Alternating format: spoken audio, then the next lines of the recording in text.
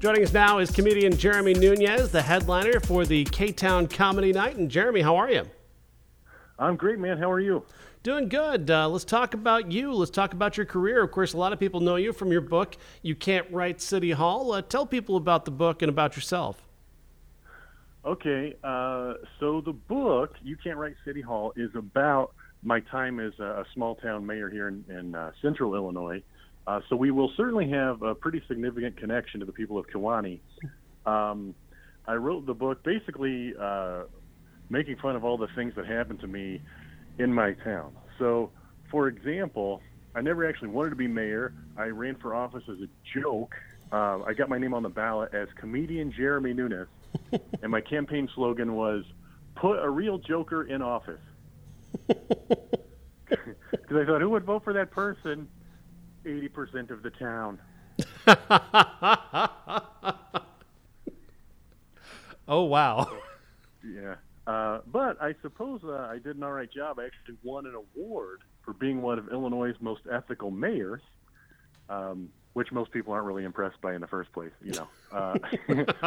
Low bar with Illinois. We've got Chicago. Low bar. So I won this award, and it was largely because I issued a fine to my parents. I remember my dad calling me when he found out. He goes, "Jeremy, why did I get this fine in the mail?"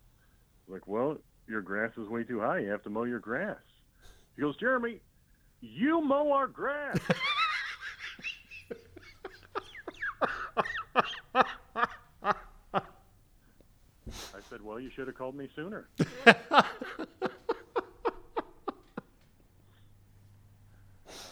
Oh, I would say the most common question I get, when I make fun of my town and the people of my town, a lot of people will ask, "Aren't you afraid that the people of the town are going to come after you because you make fun of them?" I'm not that concerned, just because if they did come after me, I'd have a fair warning because I'd hear their car backfire.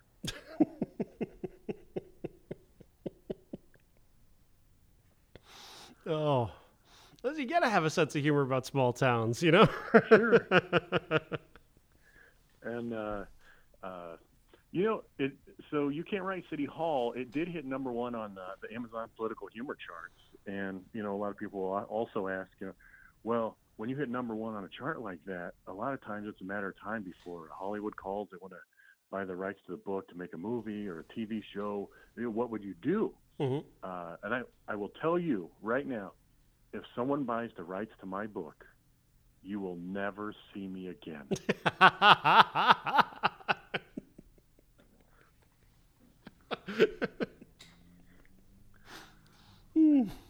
love it. Yes. You're totally going to Hollywood if somebody's calling. I'm out. That's your campaign slogan. Yeah.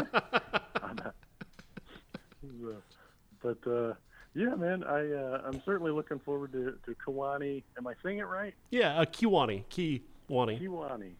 Okay. So yeah, it should be a good time. I'm planning to roll into town about 5 o'clock. Hopefully I don't get caught in rush hour. You mean get caught behind a tractor? Yeah. So. That's relatively typical around here, yeah. Yeah. So talk about, you've also got a special, right? You've got a special that's streaming on Amazon Prime. Yeah. So I've got a special on Amazon Prime, actually debuted at number one, called Who's With Me. It was actually filmed in Lincoln, Illinois, if you're familiar with that. And I will tell everyone that I believe I get somewhere around 3 cents every time somebody downloads that show. So if everyone could just, on your tablet or device, just bring that show up and hit refresh numerous times, I would appreciate it. So you're looking forward to residual day and those checks, huh? Oh, man. I got with my last check, I bought a McDouble. Nice. Really turned out well for you. Yeah. My kids asked for something too. I gave them each one dill pickle slice. Oh, wow.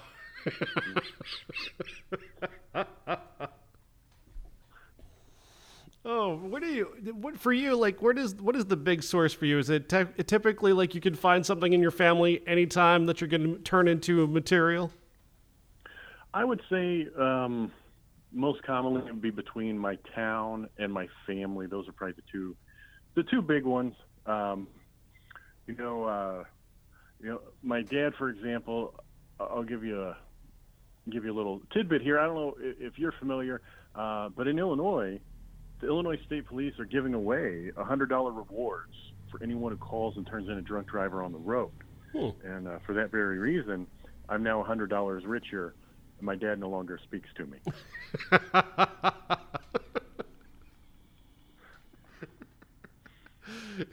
You seem to have a very fun relationship with your dad.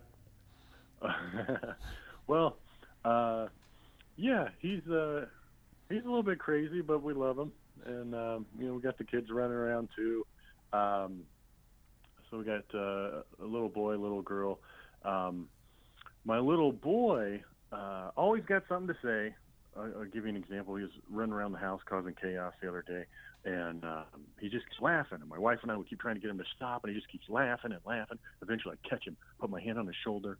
I said, "Son, nobody's laughing." And he goes, "Yep, just like your show."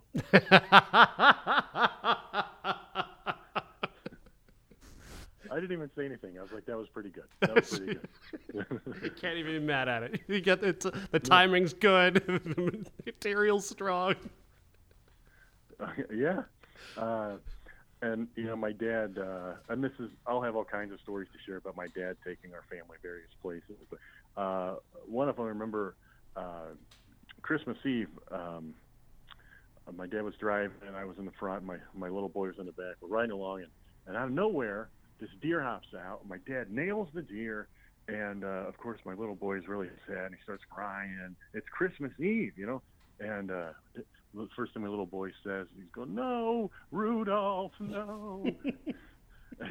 My dad's trying to make it better. Goes, "Don't worry, buddy, we didn't kill it. I'm pretty sure he died when he fell out of the sky."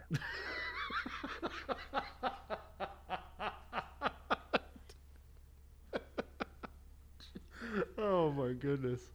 Yeah, my dad, he has the worst luck on holidays, man, I tell you. So Christmas he hit a deer, okay. Easter he hit a bunny, and Thanksgiving he hit a pilgrim. Oh, Jesus.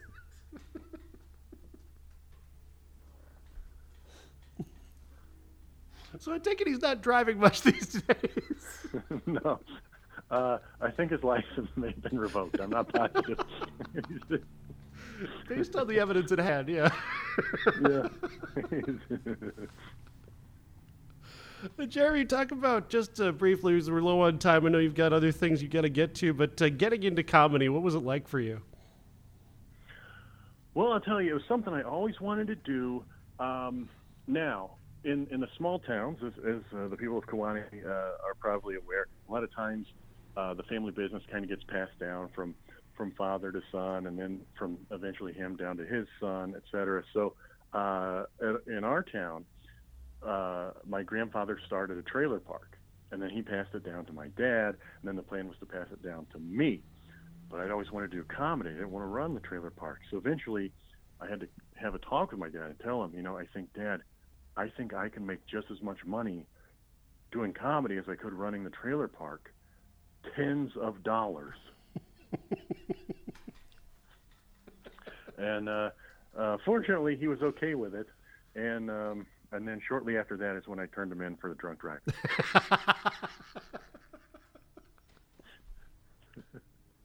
Oh, man. Well, Jeremy, thank you so much. Of course, we're looking forward to having you at K-Town Comedy Night at the Flemish American Club.